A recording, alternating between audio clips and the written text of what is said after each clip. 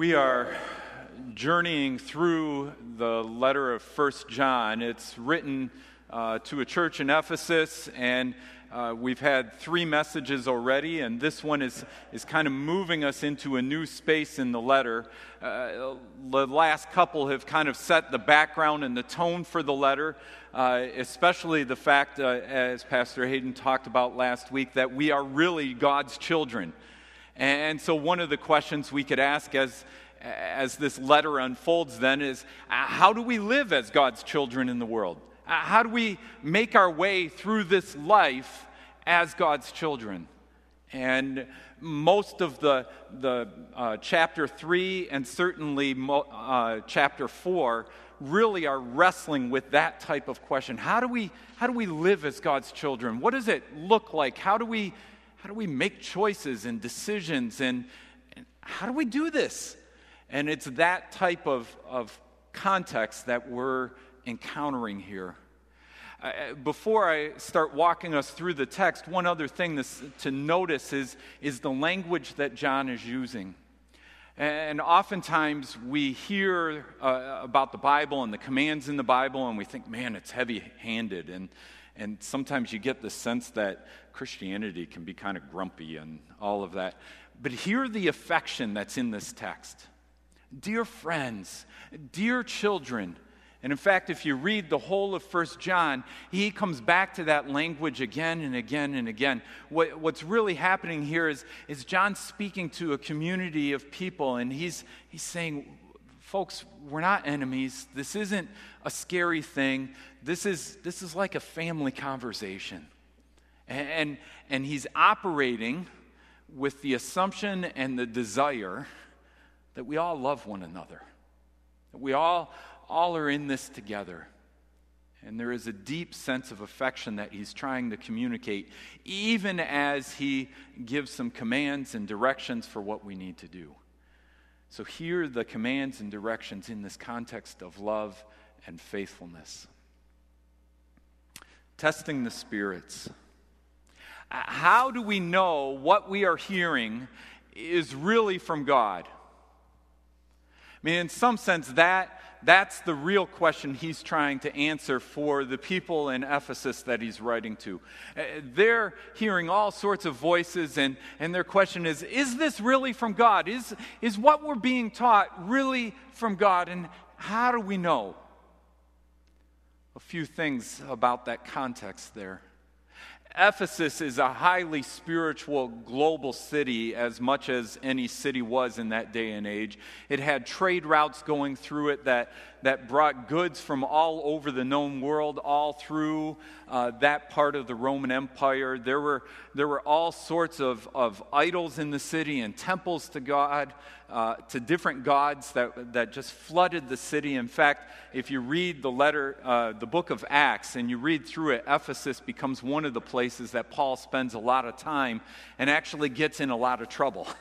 Not just Paul, but others, because of the industry that had risen up around worship of other gods. And when Christianity started taking root there, it actually negatively impacted the economics of the city, because so much of it was built around idol worship. And as a result, this whole riot starts up in the city. The context that John is writing to in Ephesus here is that same type of city. It's that same city where there's all this spiritual awareness and all sorts of different ways and ideas about how you're supposed to worship God and even who God is. And the last thing you wanted to do in that city was make an exclusive claim about who God was. That's part of this context. There's also no New Testament yet. Well, if we think about it, we go, oh yeah, that's right. They're writing the New Testament about the stories that happened there. But it's important for us to remember, there's no New Testament yet. I mean, at kind of best scholarship says somewhere around 80 to 90 AD is when John's writing these letters. It's about, 50-ish years, 60 years after Jesus had lived. There's lots of oral stories that have been passed around. It's people as they travel, and they would say, hey, did you hear what happened in Jerusalem? And the word kind of spread through relationships like that. There was a group of Christians that had gone up to Antioch and started sharing the faith there, and gradually the faith made its way to Rome even and past Rome. But there was no written New Testament yet, at least not how we would understand it. There was no Apostles' Creed yet. Athanasian Creed didn't show up for another 600 plus years. These teachings of the church that we kind of take for granted in the Bible, that we take for granted, they didn't have yet in written form. And so most of what they taught about Jesus and about what it meant to live life under the lordship of Jesus came through people passing on stories. This is what God's at work doing in my life. This is the story that I heard about Jesus. Have you heard that story yet? There were traveling preachers. We didn't have credentials to make sure a preacher was trained properly. They didn't have any of that like we do today. And so someone would show up and say, I have a word from God. And the people there would go, okay, let's listen. And so part of the question that arises in this context is, how do we know that this person who just showed up is actually speaking really the true word of God? How do we know? And on top of that, there's not many people alive at this point who actually knew Jesus. If you remember the way John started this letter, he said, we know the truth. He's the one we've touched, we've sat with, we've listened to, we ate with. He's kind of trying to say at the beginning of this letter, I really saw him. He really was alive. He wasn't just some legend in the Judean countryside. He is a real person, and we actually walked with him. They're already hitting a point in Ephesus where it's kind of Jesus has a little bit more legend than reality to him. And so John's trying to root in that Jesus really physically was alive. And then we encounter what became two heresies related to each other very early in the 2nd century, and they're already showing up here in Ephesus. Probably this was the starting place for these two heresies, what we call Gnosticism and Docetism. Gnosticism was an idea that came up in the Greco-Roman world that time, where they said it's about the secret knowledge. If you have the right knowledge, you're going to be saved. And it wasn't just in the church, it became a general philosophy. It was about acquiring as much knowledge as you can, and especially secret knowledge. And if you had the secret knowledge, you could be successful in life. And inside the church, that started to take root, where people said, if you only had the right set of teaching, if you only had the right ideas, then you would be saved. But that focus on knowledge led towards Docetism. And Docetism began to say that Jesus only appeared to be human. He didn't actually come in the flesh. He didn't take on bodily form. And the reason for that was rooted in this Gnostic teachings, was that the Gnostics said because knowledge was the way to salvation, spiritual things were what mattered, and the body didn't matter anymore. It didn't matter. In fact, it wasn't just that it didn't matter, but that the body was somehow dirty. Physical things were less than what was truly supposed to be real and important. And so Docetism ended up saying, you know what? This whole story about Jesus coming in the flesh, it couldn't have happened because God of the universe would never lower himself to actually be found in human form. Humanity's dirty. The problem with the world is humanity. Well, that's true. But they went so far to say it's not even worth saving. In fact, the hope is we all escape our bodies someday. And there's no way a God would come and actually live in a human body. He just kind of appeared. He was like a mirage. He was kind of here, but not really. And so in that context, John is trying to say, folks, this is how we discern God's will. This is how we know if it's really God speaking to us. This is how we understand what is right and true and what is false.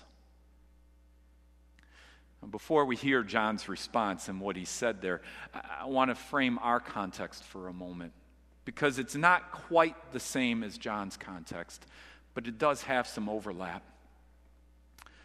We're a culture that has global interactions.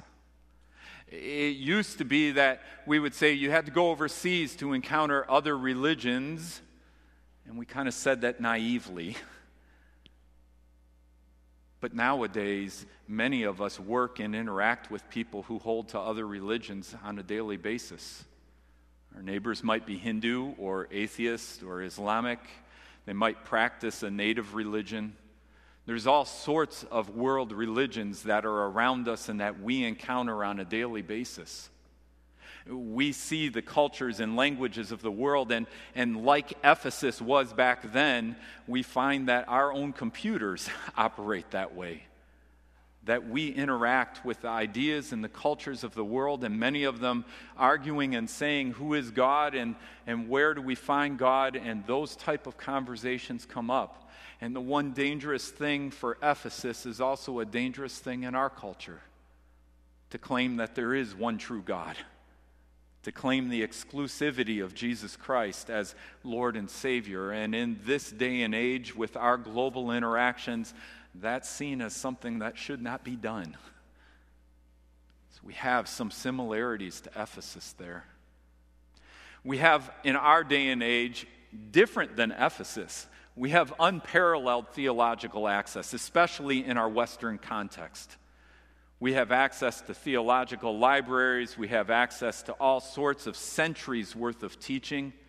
I mean, think about it. We have almost 2,000 years worth of the church's teaching that we can draw on and learn from and help us in discerning God's will and if it's God speaking to us. We have a whole wealth of resources. In fact, we spend money. We send money as part of our giving to the Christian Reformed Church. We send money to support Calvin Seminary to train up theological people who will help us to think theologically about the brokenness in the world, about where God's presence is in the world. But we're also becoming more biblically illiterate. We are becoming a culture, even within the church, where we don't know the full scope of the biblical story. We don't know how to find things in Scripture. We don't even sometimes know how to use Scripture.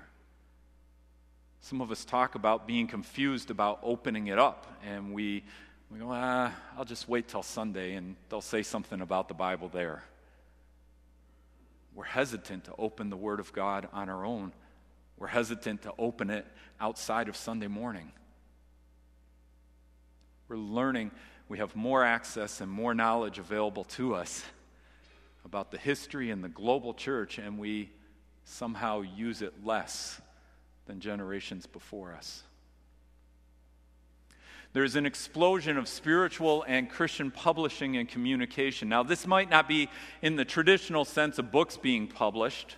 There's all sorts of debate about that, but certainly there's all sorts of podcasts that we can listen to. There's all sorts of stuff that's being given to us on the internet, and we're encountering somewhat of that similar itinerant preacher, those traveling preachers from the early church, except they're not traveling to our churches to talk to us. They're traveling through our computers and through our phones to talk to us. And in the same problem that came up in the early church of is this person really speaking truth, and how do we know they're speaking truth? Well, that's happening in our culture today. We have so many people who claim, I speak for Jesus, I speak for the church, I'm telling you what the Christian view is, and we find ourselves going, I'm not sure. Is this really true? Is this not? How do we know? John was fighting for one generation after Jesus. We're almost 2,000 years after Jesus. There's no one left alive. Some of us may feel old, but we're not 2,000 years old. None of us have seen Jesus in the flesh. None of us have encountered him the way that John and Peter and James and those early apostles did. So we have a gap, and in that gap, what happens is more and more that Jesus becomes a myth and an idea in the past rather than a real human being who lived in the flesh. We find ourselves in some similar places. And then we have this. Jamie Smith calls it the liturgies of the mall. But we could add music and movies. We have so much coming in at us, and daily we're being told who we are and the problem in the world that often you don't have enough. You need this product in order to make your life worthwhile. We're being told again and again what is of value and what is not of value. We have that constant barrage, and so in the midst of all these voices, how do we make our way? Our world belongs to God. It's one of the documents that the Christian Reformed Church wrote in the 80s and then rewrote again about 10 years ago. And one of the phrases they use, it talks about being in this world where millions face confusing choices. And they add another phrase in it later on that says, how do we make decisions at life's raw edges? We're a people who live in a world that is full of ideas about who God is and how we should live in this world. And those voices seem to be competing, and they hit us again and again so that we find ourselves in places where we're like, I just don't know. This is what I'm going to do. And we lack that sense of certainty and assurance of God being with us and leading us. So in that context, John gives three means of testing the spirits, and he gives those as gifts of God's grace to us. He names them, and the first one is this, to ask the question, was Jesus Christ truly human? In that context where there's Gnosticism going on and Docetism, he says, we got to come back to who Jesus Christ is. And if that question about Jesus Christ's humanity can't be answered, then don't believe that this voice is from God. He's doing what we do in our Reformed tradition. He's putting Christ at the center. In fact, we talk about in our tradition that our sermons should point us back to Christ or point us from the salvific work of Christ into how we should live. We are to engage Jesus Christ again and again because, as Maura read at the start of the service, he is the Word of God who became flesh, who dwelled among us. He became human, one of us. And that central reality and the work that God did through his body of dying on the cross and then raising him from the dead shapes and changes everything about how we live. Sometimes we only sing those Christmas songs around Advent and Christmas, and we focus on Jesus' incarnation there. In some sense, we should be singing those songs year long to remind us again and again, Jesus really did come in the flesh, and that has changed everything. And John's saying to this church, don't get caught up in ideas that says God is somewhere off there in a distance. Recognize that God joined us in our humanity, and that has changed everything. The second is, how does the world respond? Verses 4 through 6, he's really talking about how there's this tension between the world and those who follow Jesus Christ. And that tension should be there. And if you live a life that the world says, oh, this is great, you're one of us, be aware. If the teaching that's being given to you says just blend in with the world around you, everything will be okay, then be very aware that this spirit, the spirit of that age, is probably not from God. There should be some friction or tension between us and the way we live as Christians and the world around us. Now, in our day and age, we live in a culture that says avoid suffering at all possible costs. In fact, we spend all sorts of money and resources on wellness projects and wellness books and on getting physically fit and all sorts of things to try and put off pain and suffering as long as we can. Many people in the world are saying, you know what, we should abort fetuses, those children. We should abort them if they have any sign of deformity. And some countries are bragging that they've gotten rid of Down syndrome. But the reality is it's come through abortion. It's a fear of suffering, a fear of something that seems broken to us, and it's wanting to wash life away if it has any hint of suffering within it. The rise of euthanasia fits in the same sense. We don't know how to live in a world where there's suffering.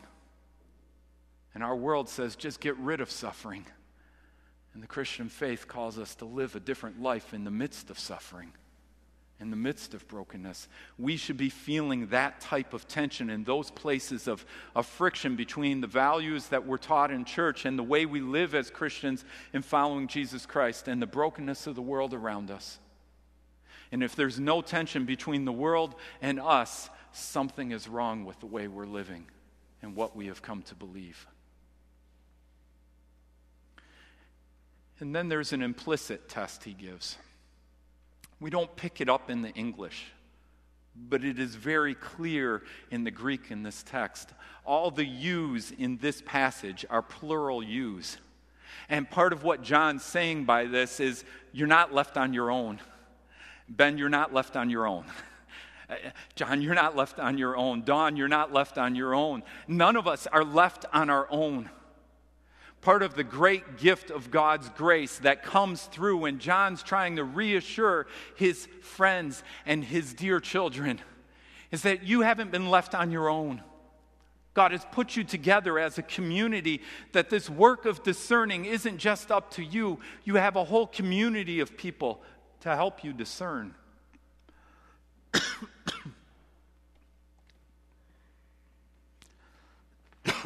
Excuse me.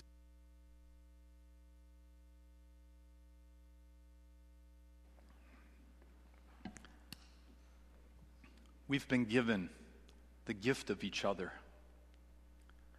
to learn from each other, to ask questions of each other, to say, I don't know how to figure this out. Is this God leading me? Would God call me to this? And to be able to share those type of questions with each other, to get into each other's lives so much that we feel free to share those type of questions so that we're not kind of left to the whim of every blowing theology and idea that comes around us. And it's not just the people in this room, but we've been given the wisdom of the church. 2,000 years of church history that we can lean into and learn from and help each other discern through. Is this God speaking at this time, in this day and age, in this way? How do we live here and now? A gift to each other. So John said that to the church in Ephesus, and I would reframe it just a little bit for us today, given the slightly different context and the history we've had. What history has shown is that there were heresies early on about whether Jesus was human at all, but history has also shown that heresies came along, those ways of thinking differently than what the Bible teaches, that said, well, Jesus really wasn't God. May have been a human being, but not really God. I remember a time in my own life where I bought into that. I was a teenager, and I can remember sitting with some of my friends in grade 10 and looking at them and saying, you guys are fools for believing that Jesus was God. How do you get there? This is alive and well, and so when we test the spirits today, it's not just saying, did Jesus come in the flesh, but it's understanding the whole person of Jesus and the whole story of what God did through him and is still doing through Jesus Christ. And even now, as we say on Ascension Sunday, he's interceding on our behalf, and he'll come back to make all things new. Where does Jesus fit into the story of what we talk about and the things we encounter in our life? Jesus is still central. And the second is the biblical rootedness. What they didn't have in Ephesus, we have as a gift now that we have both Old and New Testament. We have the full revelation of God made known in Jesus Christ and communicated through Scripture. And so as we begin discerning and questioning, we go back again and again to Scripture. What does Scripture say? And although there's times where there's passages that aren't clear, do you know Peter in one of his letters says, I know Paul's writings are difficult to understand. Peter actually says that. That's in the Bible, that some of the Bible is difficult to understand, and particularly Paul's writings. Okay, we can all take a sigh of relief. But it doesn't eliminate the need for us to go back to Scripture again and again and again. In fact, that's what we were just celebrating this morning. As we celebrated this graduation from children's worship and Sunday school, what we're really celebrating is that God has given us the gift of Scripture that we can teach our kids, and our kids can be formed and shaped through the teaching of Scripture. And we give those children's worship kids their own Bible so that they can read it and engage with it themselves. And they can do so in the context of a community and be assured that there's a community walking with them as they learn to walk this life as followers of Jesus Christ. Biblical rootedness. And when we're discerning, we should ask this question too. How does the teaching transform the ways we engage within the world? Paul, writing to the Roman church a similar type of letter, ends up saying to them to be transformed. Don't conform to the patterns of this world any longer, but be transformed by the renewing of your mind. So as we wonder about the teachings of the world, we ask, how is this transforming me to live faithfully in the world? How is this transforming us as a people? In fact, what we end up saying in our core values here at First is transformative worship. When we gather as God's people, we expect the Word of God and the Spirit of God to shape us in such a way that we're transformed for the living we do outside of these walls. We recognize that encountering God leads to transformation, not to status quo, not to maintaining the things the way they've always done and the way we've always done them. They continually transform us again and again. And then this. How does the teaching lead us to love others as Jesus Christ loved us? If you read what follows in the letter of 1 John, where he goes from here is to love one another because Christ died for us. And if we can't love the people we see, there's no way we're going to love God whom we don't see. And he spends the rest of chapter 4 unpacking this last kind of test. For testing the spirits, does it lead us to love others, or does it lead us to push and exclude others? Does it lead us to harm others and push other people away from God, or does it lead us to embody Christ's love in our relationships with others? And this becomes that test. Testing of the Spirit and of the teaching around us. How are we being shaped to live and to love as Christ loved? Now, I don't know about you, but I hear all of this and I start going, how do we do this? How do we live this out? How do we keep Christ central? How do we stay rooted in Scripture and understand Scripture? How do we get to that place where we're being transformed again and again? And how do we keep coming back to loving others? It can be tiring to love others because we keep encountering our own selfishness and our own brokenness. And we keep encountering the brokenness and selfishness of others. How do we do this well? And that's why we're hearing this today. Today is Ascension Sunday. It's recognizing that day in which Christ rose and went to heaven and is seated at the right hand of God the Father. And from there, it says he'll come to judge the living and the dead. But what we miss in the creed is also the scripture, teaching of the Scripture right there, is that right now he's interceding on our behalf. He knows the call of living faithfully in this world is more than we can handle. It's a struggle. It is difficult. We don't know what to do. And so he intercedes on our behalf. And what's more, Scripture teaches that because Christ ascended, he was able to send the Spirit to us. And so where this sermon leads us, where this text leaves us, is a longing for the coming of the Holy Spirit. That the Spirit would fill us, that the Spirit would keep us rooted in Scripture and pointed towards Jesus Christ, that the Spirit would continue to transform us and would continue to help us to love one another. This is a longing for the Spirit of God to live within us. Let's pray.